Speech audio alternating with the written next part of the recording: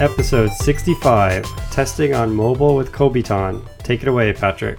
Time for our interview. We're here with Josh and Adam. Josh, why don't you go ahead and introduce yourself and tell us a little bit about what Kobiton is? Sure, yeah. My name is Josh Lieberman. I'm the president and one of the founders of a company called KMS Technology. We're a 700-person consulting firm.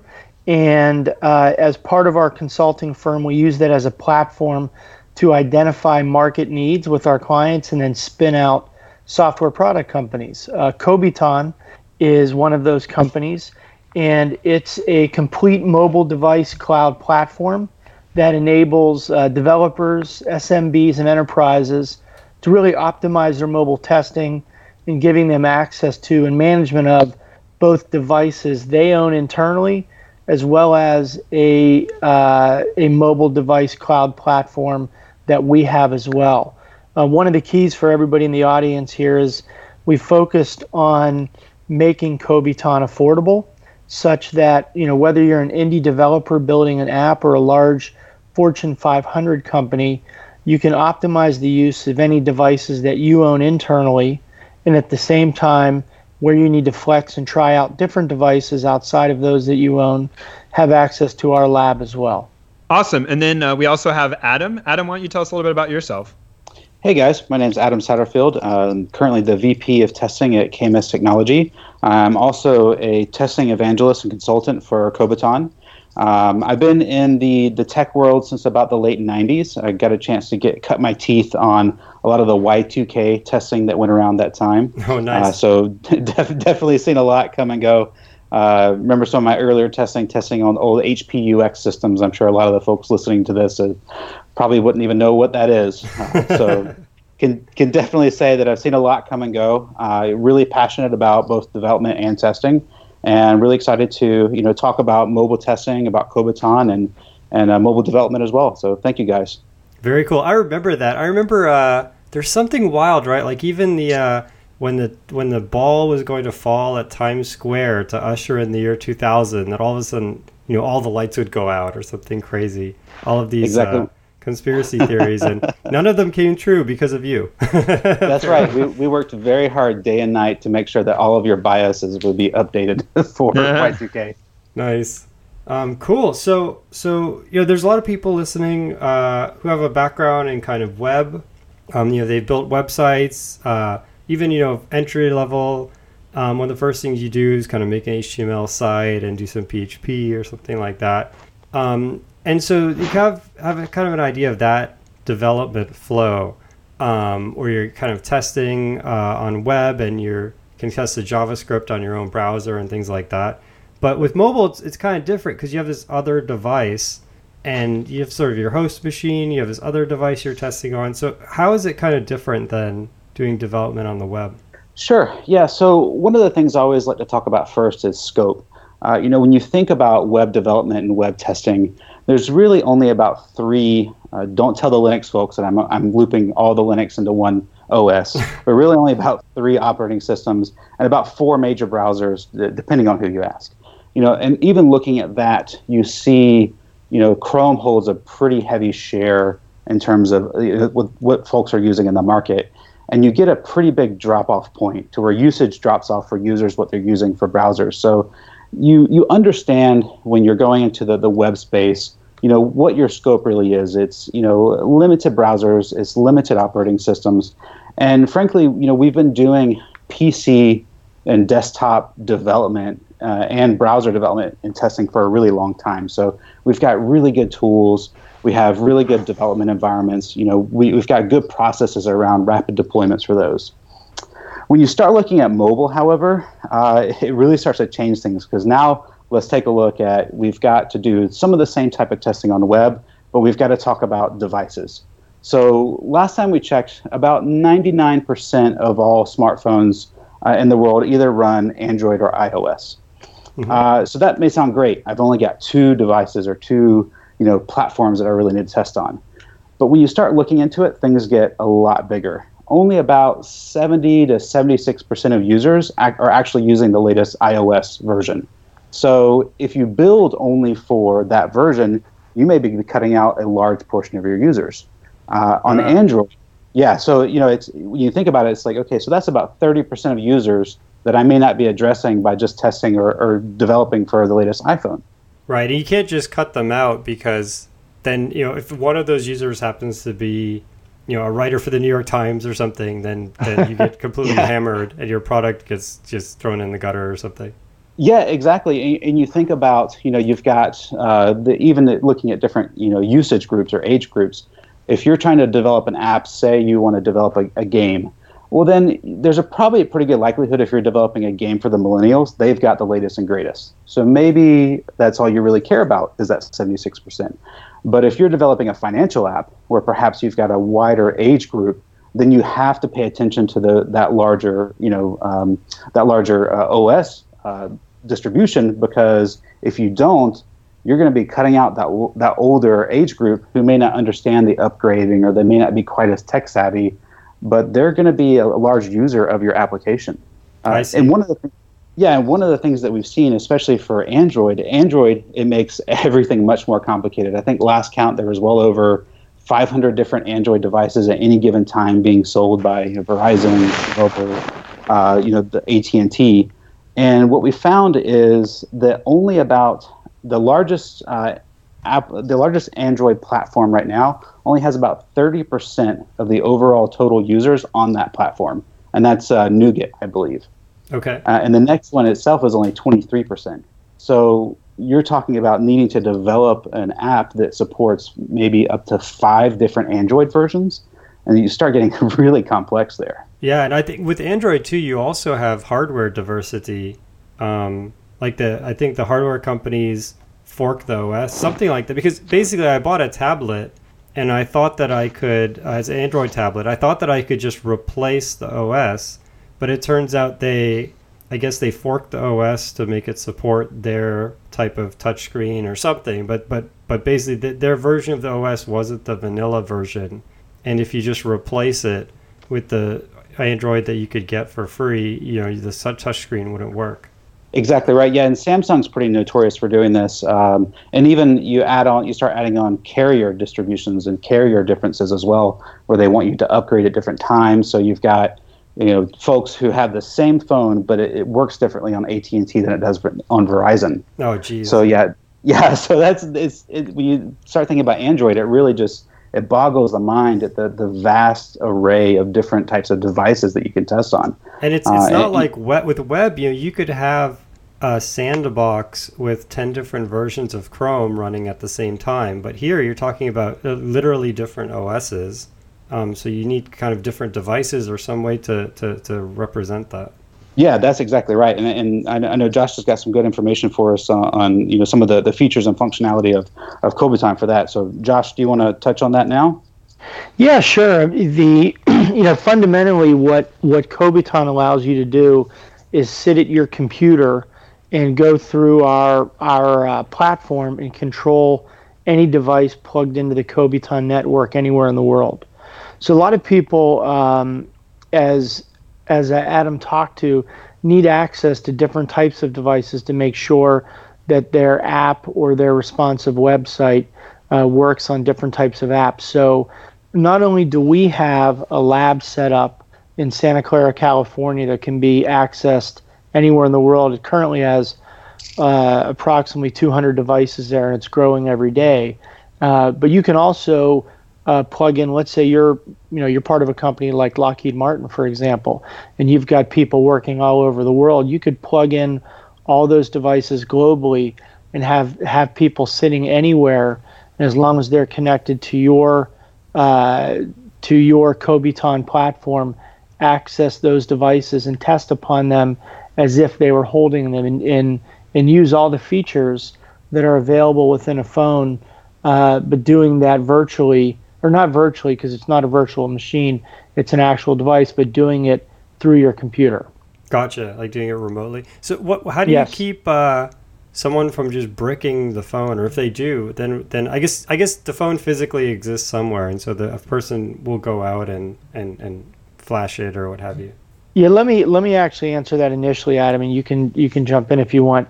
Sure. That's been one of our biggest surprises and one of our biggest challenges, quite honestly, is the number of hackers out there who, for whatever reason, are interested in coming into our network and trying to destroy our phones. So we have lost a handful of them over the process. Yeah. But fortunately, we've got really strong developers on our side, and as those vulnerabilities are identified within our platform, we've been able to clean those up. So we haven't had any issues in quite some time. But early on, while we were in the early stages of beta, that was a challenge. I feel as if that's just incredibly rewarding experience that you have. I mean, this is a little bit off topic, but the fact that you've hardened your system to protect against that just sounds immensely valuable, especially today when you're hearing about all of these like crazy 0-day exploits and things like that. Yeah, it's not only rewarding, but it's also necessary. Early on, we were a bit concerned that how big of an issue was this going to be, but we're very confident we have it under control now, and know that we know what we're doing and can secure the devices of both ours and our clients as well. Gotcha. So how did they can two people share? So if I have a set of tests and I want to run it on a bunch of devices, how do you sort of streamline that so that I'm not having to go and treat each device as if it's plugged into my computer and do a lot of manual labor? Yeah, Adam, why don't you answer that? Sure, absolutely. Yeah, so if you're talking on the manual side, you essentially, when you go into Kobaton, you have the ability to reserve a device and set a device, or you can even schedule that you want access to a device at XYZ time, and then you get access. So definitely on the manual side, it is more of a one time. I'm using a device at one given time, unless you had on-prem type devices, and then you could have multiple instances of Kobaton up and running and testing through multiple devices. Since it is just through the web, you would have the ability to pull up multiple and test through multiple at the same time. Gotcha. On the automation side, is we're very heavily integrated with Appium functionality. So you have the ability to go into Kobaton and get all of your device-specific information in pretty much your language of choice, your flavor, depending on what you're coding in, Java, Ruby, Python, C++, whatever it might be. And we give you the code that you need to put into your Appium scripts. So that way it knows what devices to test on. So then you can go, and especially if it was devices that you have, all you need to do is put that into your Appium scripts, kick off your tests, and it knows how to connect and talk to the device within Kobaton to get your information and to get your screenshots and logs and all that kind of stuff. So we definitely built it with test automation in mind, because we knew that was going to be one of the really big rewarding features for this. Because one of the things that I've seen in my years of testing, and I've got a good example of this, is I used to work for a really large marketing company here in Atlanta. And we were in the process of testing an app that the CEO of the company wanted to roll out, essentially a Christmas app that was just going to thank all of our customers for being good customers and all this kind of fun stuff. And I was doing the testing on the app, and what we found is when we loaded the app, and we were using one of the more popular virtualization software, is none of the images would load in the app. And having to go and then face the CEO and say, hey, by the way, this app that you really wanted on Christmas, it's Christmas Eve right now, and it's completely not working. Oh, geez. Sorry. So went and had that conversation. It was very painful. Then, with the developer and I, and then the developer was like, hey, I wonder, and pulled it up on his device, and it was working on his physical device. And what we found was there was actually a bug that was ongoing in the virtualized software that was causing images to not load. Oh, so in the simulator itself. Exactly right, because when you think about, what are simulators, it's essentially, software that helps you test your software. So when you think about it, is you're relying on someone to test your test suite or, test your test software. And when you've got that, you've got that larger potential for errors. And I've seen this several times throughout my career, is where the virtualized software will cause artificial errors. So anytime you have the ability to test on that physical device, it greatly increases the proper feedback you're going to get for what your users are going to see. Gotcha. That makes sense. So over the years, have people kind of moved more towards testing on hardware devices and kind of abandoned? I know I built an app a long time ago, and at the time the Android emulator was just so slow. It was just completely unusable. It was almost just a joke. I guess it was mainly for people testing hardware or something. And so, what is kind of the state of the whole emulator simulator scene now? Like, is it usable at all? Is it starting to eclipse testing on real hardware? Is it like kind of where is that? I think from what I've seen and when talking with a few mobile companies is definitely in the market, virtualization is not going to ever surpass, in my opinion, testing on a true physical device. Mm-hmm. Until the virtualized software gets to a point that it actually truly runs everything that a physical device can do, everything from, simulating signal strength and, movement of the phone and all these various other functions that a physical device can truly do, you're always going to be relegated to having to need a physical device. And plus, I think there's some sort of innate comfort level of, I've tested this on a real device and not some sort of virtualization or headless browser or whatever it might be. I have actually seen my app that I built running on a real device that is located somewhere. There's just a certain comfort level with that. Yeah, that makes sense. Also, I mean, the you're never going to have a simulator that matches any one device perfectly because no one has time for that. You know what I mean? Like there's probably one simulator for all of iOS, or maybe a handful, but there's not one for every combination of hardware and OS. Sure. But in your case, you could actually do that. Yeah, we definitely could do it. And, I would say that the one area where I think that when you look at virtualization is probably with testing responsive websites.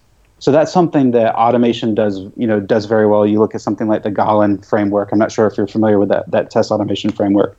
But no. when you so if we have any listeners out there that are struggling to test or validate responsive websites, definitely take a look at the Galen framework. It's Galen, and it's a test automation framework specifically built to test responsive websites. Oh, cool.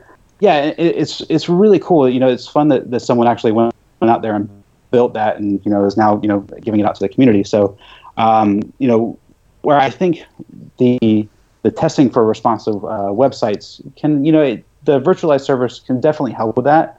But when you're looking at apps, especially all the various variety of different types of apps, you're going to want a physical device. Yeah, that makes sense. What about iOS is a totally closed platform versus on web. Every major browser is open source, like Chrome, Firefox. I guess Internet Explorer isn't open source now that I think about it, but they're not sort of the lion's share of the market anymore.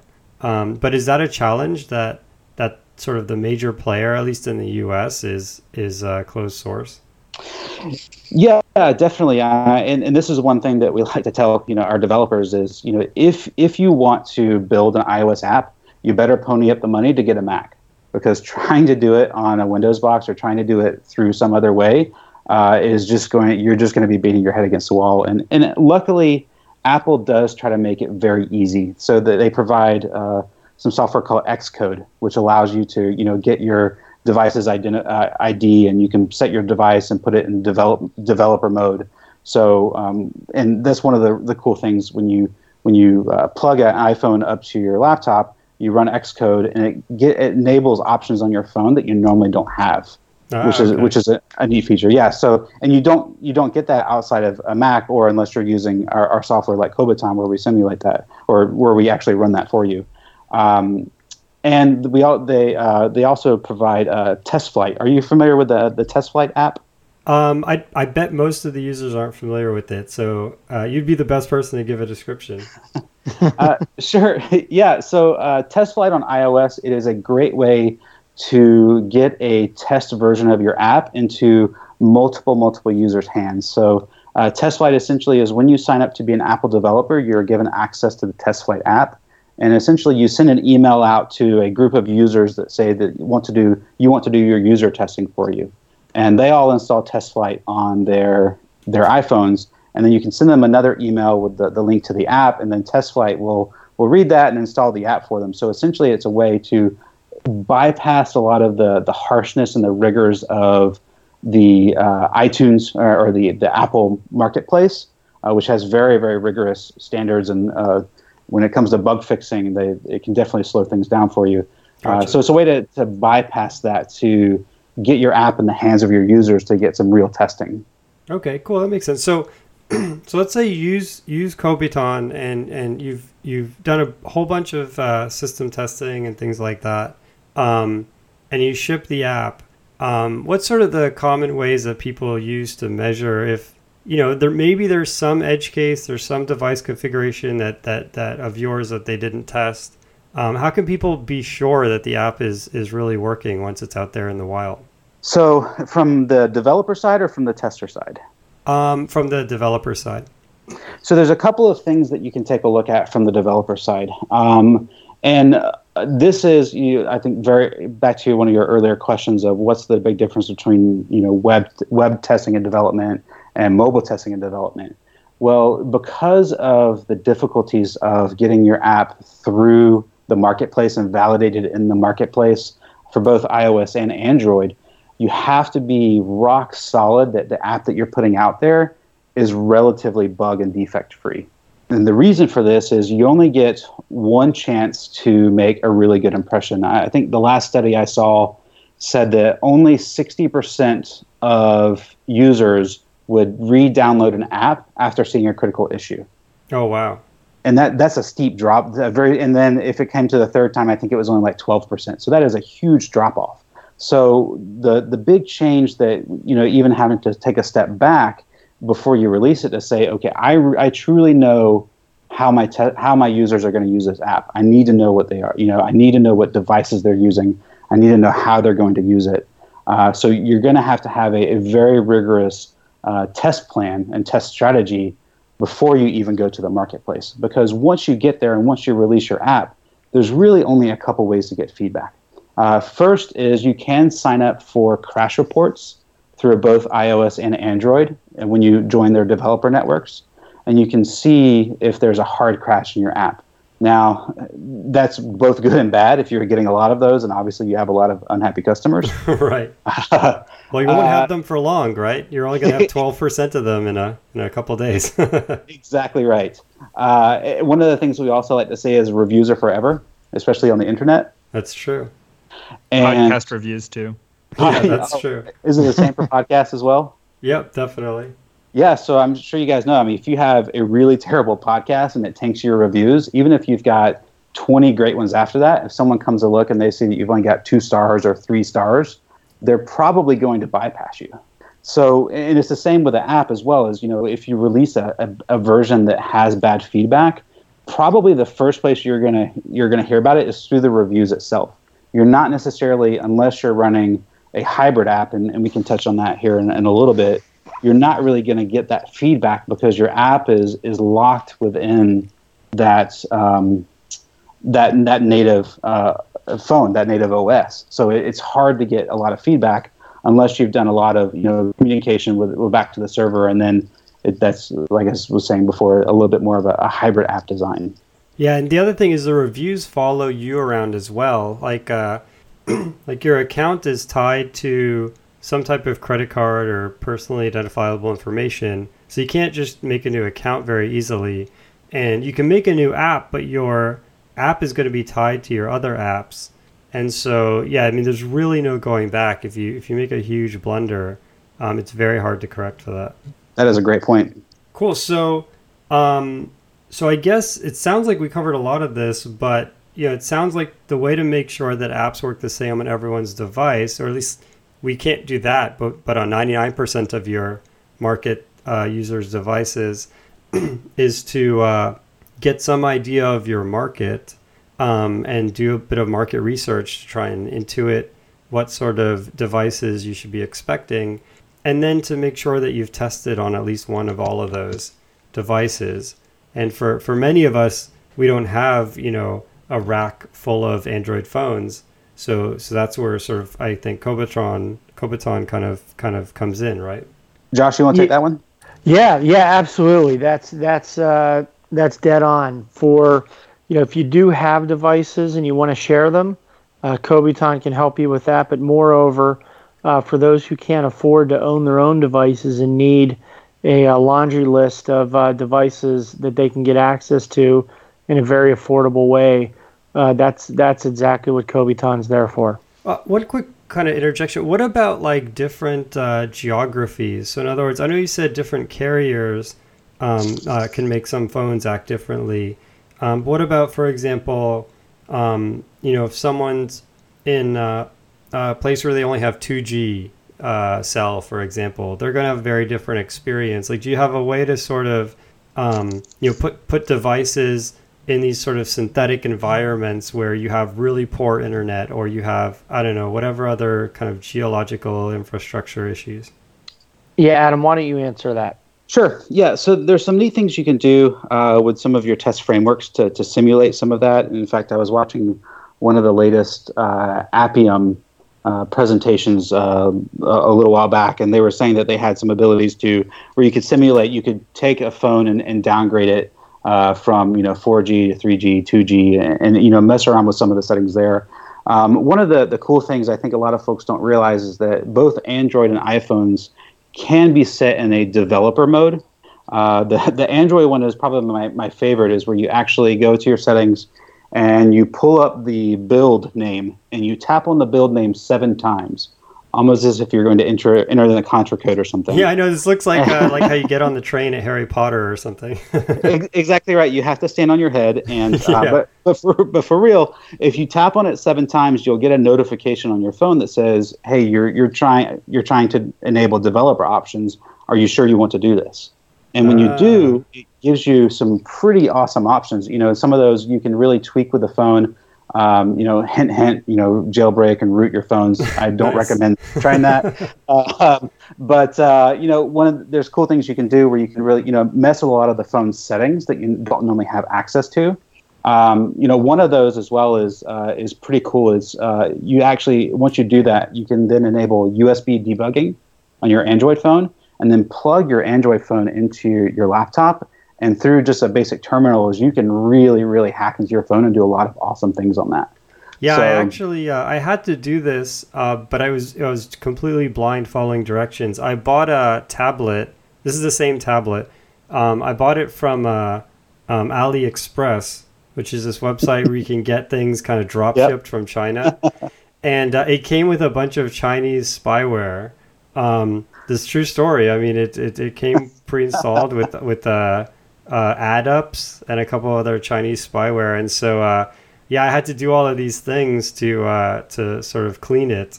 It's true. You feel like you're some kind of crazy wizard. I mean, Google is like sending you little prompts at the bottom, like almost there. Keep tapping the button. It's a real weird thing. So and one of the things we do from the Kobuton is when you're testing on the device, you get full access to use that device and the features. So if you've got a specific requirement, where you need to install something, for instance, that will help spoof where your Maps location is, which I've seen some folks do, you have the ability to install whatever APKs you need to install, or we support the multi-touch gestures and the rapid touch and some pretty cool things. So we definitely like I said before, is where we built that with a lot of the test automation in mind. Support a lot of those types of features. So some of it is especially for a lot of the newer listeners who are just getting into this, is definitely take the time and research a lot about the mobile device that you're testing and developing on. It's not like the PC, where things are relatively locked down, especially if you're on Windows and Mac, where you really just have access to a browser, and maybe you can install, Firebug or something to see the, request and response coming back. Mobile is a lot richer, and I think that may be even why some folks are, drawn to develop and test on it, because you can do some pretty awesome things on mobile and IoT devices that you just really don't have the capability to do on desktop. Yeah, it's true. And even on the design side, like you can kind of cheat on web. Almost everyone has fixed column websites where the website is 800 pixels wide, and then you just get margins. And because of that, they can design a very specific experience, or maybe more than 800 pixels, maybe let's say 1,000 pixels. They can design a very specific experience. But for mobile, you don't really have that luxury because the form factor is very different. And so you also need to make sure that, the buttons don't run off the edge of the screen or something wonky like that, or maybe it just doesn't look good. It looks too crowded. Yeah, you're exactly right. And, one of the things that I always like to hear folks say is, okay, we've got this mobile device and let's just test on various screen sizes. And we always like to ask the questions, are we talking screen size, or are we talking pixel density, or are we talking, orientation or resolution? Because all that now matters, whereas before it didn't, because you can have an app and it shows great on this level of pixel density, but then you go to one of these super hot Samsung phones that, hot, no pun intended, that, have this awesome pixel density, and suddenly your app is 3/4 the size on this nice Samsung phone that it was on, this other older phone. So there's a lot more, you're right, to take into consideration when you do your development. Yeah, that makes sense. Cool. So kind of who created Kopiton? What's sort of the inspiration for the company? I know you said it started as kind of an offshoot. So kind of talk about your experience that inspired you to want to sort of make another represent this as a whole nother company, as a whole separate effort. Yeah. So as I mentioned, I'm one of the founders of KMS Technology, and we work with, I think it's around 30 different software product companies now, where they ask us to help them build out and support their software, which often includes mobile. And one consistent problem that we kept experiencing with these customers was how to have access to the right types and the right number of mobile devices. And as we talked with our customer base, what we consistently heard is that there are products out there, there are platforms out there that make many different types of mobile devices available, but they're prohibitively expensive, and they just couldn't afford to buy the software. And on the flip side, they'd say, we've tried emulators, but emulators aren't really the real thing. So what they end up doing is, some of our customers literally have 100 devices sitting in Ziploc baggies with their chargers in a drawer with a piece of paper, and next to it, people checking in and checking out devices. And you never know what devices are charged, what operating system they're running, whether they've been swiped clean or not, who's really checked them out. Sometimes they walk off mysteriously. So that was just inspiration for us to go solve that problem for our customers. And it's been embraced by all of them. So we're very excited to see their enthusiasm level. And as we've done market research throughout the way and done a lot of product market fit, we've also realized that there's a great need in the indie development world as well, with people building apps and building responsive websites and such. So whether it be for an indie developer or for a Fortune 500 company, we think there's need across all those markets. Cool. Yeah, that makes sense. I mean, I think people have tried to do kind of this kind of idea. Like there was a company, I think it was On Stage. I think there's a company where they would have an Xbox sitting out, in the desert somewhere, and you would just be able to play Xbox games from any kind of thin client. And so this idea of sort of moving the hardware, like co-locating a bunch of people's hardware in one place, it's that idea has shown kind of promise to different degrees and different verticals. But yeah, I don't think I've seen yet a company like yours, which is kind of focused on testing and focused on having just banks of real hardware that people can kind of, withdraw for certain periods of time. Yeah, no. There's proven models in other areas out there where you can leverage, whether it be crowdsourced hardware or hardware on demand. I mean, heck, look at Amazon with the business that they've built with their server farms, and Yep. This is just another flavor of what they're doing. Yeah, exactly. I think focusing on testing is really interesting, because that's where you need just a little bit of time on many, many devices, as opposed to something else where you might need just a lot of time on one device where it would make more sense to just buy one. But in this case, you're not going to buy 100 devices if you're only going to use each one for, let's say 5 minutes a day. Right. Yeah, exactly. And one of the things, Jason, that we've seen, at least in my career, is I used to run a team. We had about 40 or so testers, and I would say about 30% of their time when it came to the mobile testing was spent either tracking the phone down, or what you find is in that full QA process, when you go through and you're testing on the app with this phone is, okay, great, I found a bug. Now what? Okay, I'm going to grab my other personal phone that has my corporate email, take a picture of the defect on the phone, email it to myself, and then log it in the bug tracking software.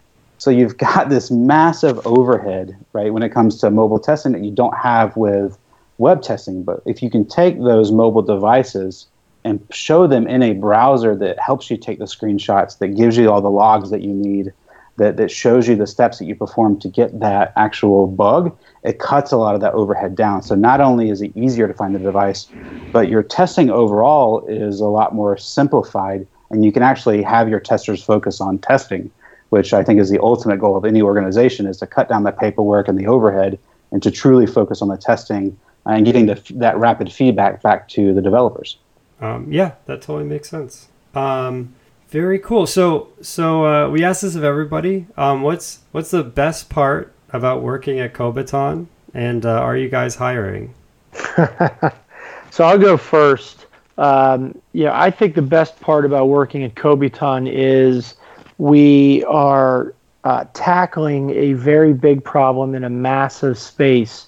And while there are some companies out there who have attempted to solve this problem, it's such a big space, they haven't hardly touched it. And, what's also nice is that we have the backing of a very stable and large company in KMS. So you kind of get the best of both worlds in that you're with this very entrepreneurial startup, doing some very innovative and fun things.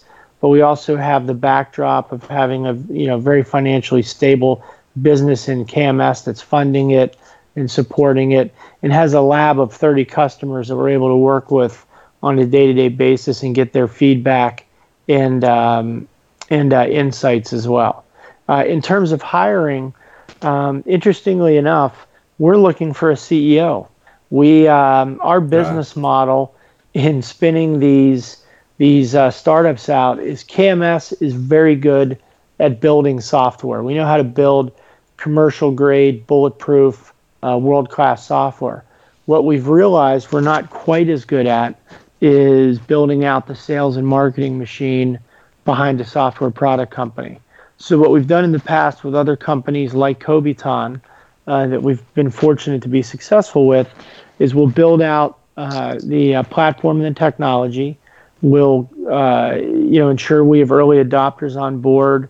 We'll get a core customer base on board, and then go out and look for a CEO to help us run the company, ultimately raise money from some strategic investors, whether they be angels, VCs, strategics, whatever the case may be, and then grow the company from there. Once we have that CEO in place, then we'll build out more on the sales and marketing side initially, and then supplement the engineering in addition to what we have today. Gotcha. I'm just curious, how do you find a CEO? I mean, usually when we ask this question, the answer we get is, yeah, if you're straight out of college, come check it out. But in this case, I mean, that's like a really cool and very different answer. And it just totally piques my fascination. Like, is there like a CEO registry? Like you find people who said, yes, I'm ready to be CEO. Like how does that even work? Yeah, I mean, it's a great question. And what I will tell you is we actually do have some of those kids out of college already working with us. So we've gone after and gotten just some great raw talent to help us grow the business. But ultimately, you think about the best technology companies or best companies in the world, and it requires somebody who knows what the heck they're doing. So with our first company, the company was called QA Symphony. We attempted to find somebody on our own and ultimately were unsuccessful, and ended up hiring a recruiting firm to help us find somebody. This time around, because of the success of QA Symphony and the personal brand that I've been fortunate enough to build, and the brand that KMS has built, because we're behind QA Symphony, and because of just the incessant networking that I've been doing over the past 8 years, I've built out a broad network of people that I can tap into who are, whether they be other business leaders or friends or investors in Atlanta or throughout the U.S. that I'm, what we do is we begin messaging to people well before we're looking for the CEO and start getting on their radar. And then on a monthly basis, we'll share information about our progress and where we're headed, and begin letting people know that we're looking for somebody to come in and help run the business. And through that process, they see the traction we're getting, the success we're having, and they become more educated, more aware of the business, such that if they have a friend or a colleague, they're like, wow, these guys are doing it again like they did with QA Symphony. This is a hot company. Let me get somebody connected with them to help them out, because they've been good to me and they're good guys, and it'll be good for that potential CEO as well. Yeah, that makes sense. Actually, it's an excellent point. I think one thing that maybe we don't talk about enough on the show is the idea of really trying to get out and network. Even, for example, if you're really into, let's say you've really dove into the Linux kernel and you're a college student and you found some issue, or you want to support your dot matrix printer from your childhood because you think that'd be super fun, and you have that plugged in and you're trying to make that work. Along the way, just talk to a lot of people, post on the Debian mailing list or the kernel mailing list, and just always, no matter what you're doing, try to find sort of, ideally an audience of people who are interested, but also just a set of peers.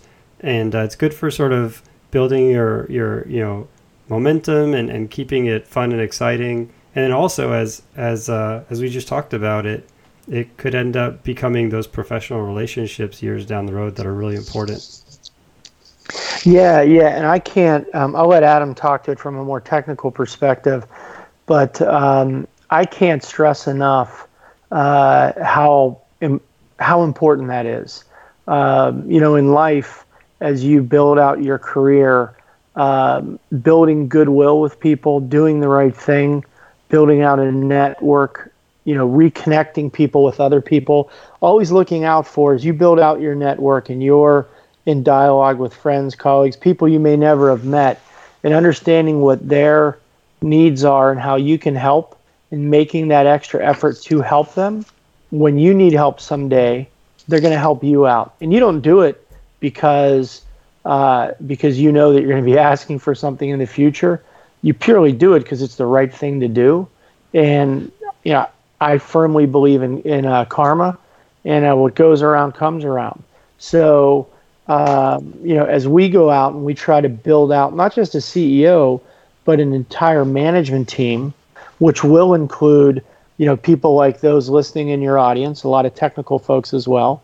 We're going to save a lot of time, money, and headache by finding people through our network, because people know us, trust us, know that we're good guys, versus going out and just randomly getting resumes off the street.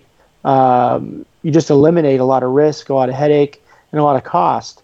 It allows you to scale your business more quickly. And oh, by the way, when you go to bed at night, you feel better about yourself too. So true. Yeah, that makes sense. I mean, go ahead. I was going to say, yeah. So, Josh brings up a great point, and in fact, this is for those of us listening. This is how Appium actually came to be. Is there was just a guy who was doing some test automation and found there was a weakness in mobile app testing, and went and forked off of Selenium and started working on some of his own work, and started talking about it to a few folks. And it's so slowly but surely it started gaining a lot of traction, and now it is the most widely used mobile app test automation framework in the world.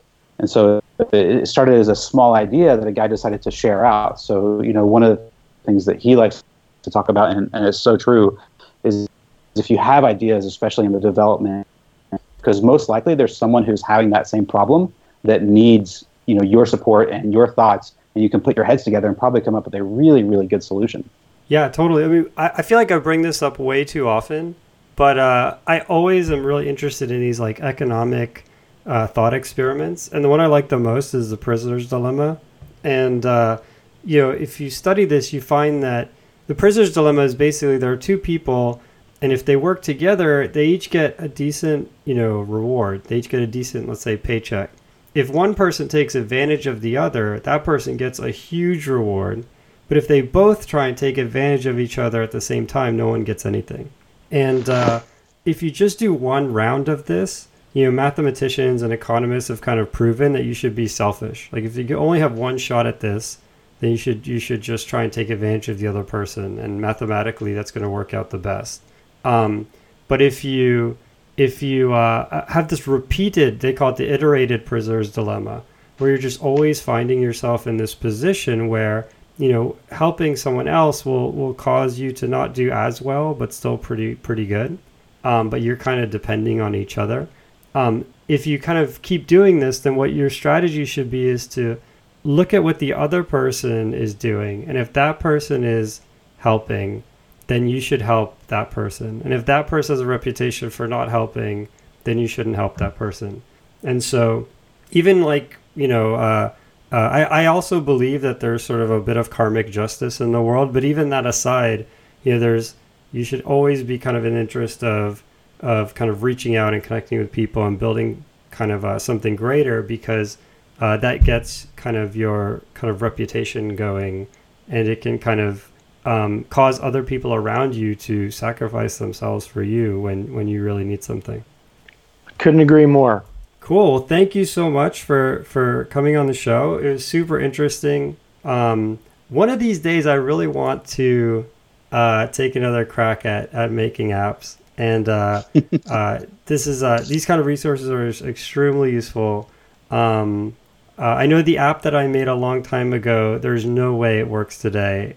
And so, it wasn't built in a very robust way. And so I'm going to have some redemption next time, thanks to Kobaton and these other technologies. Nice. We'll leave you some good reviews on it, though. All right, cool. Yeah, I appreciate it. I need salvation from the last app, so. Cool. Well, thank you for coming on the show. And thank you, guys. Actually, you have Kobaton, and I guess it's kobaton.com is the website. And yes. If people want to reach out to you, there's like a mail to in the website or something like that. Absolutely, yes. Okay, cool. So we'll put a link in the show notes, and if you have any questions about how to test your app, you can go to that link, and there'll be tons of information. There'll be a way to contact Adam and Josh and all of that. All right, thanks, guys. Cool. Thanks, guys. All right, thanks, everyone. The intro music is Axo by Binar Pilot. Programming Throwdown is distributed under a Creative Commons Attribution Share-alike 2.0 license. You're free to share, copy, distribute, transmit the work, to remix, adapt the work, but you must provide attribution to Patrick and I, and share alike in kind.